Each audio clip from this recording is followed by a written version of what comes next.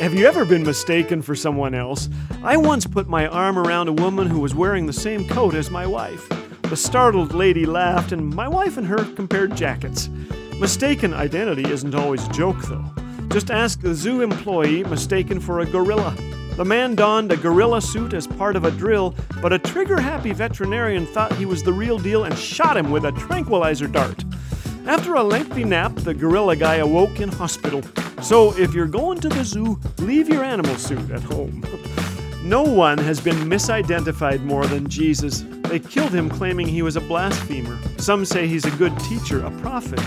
I say he is the Son of God. Make no mistake. Trust him today. This is Laugh Again with Phil Callaway. If you'd like to hear the regular daily program or discover all things Laugh Again, visit us at laughagain.ca. Laugh Again. Truth bringing laughter to life.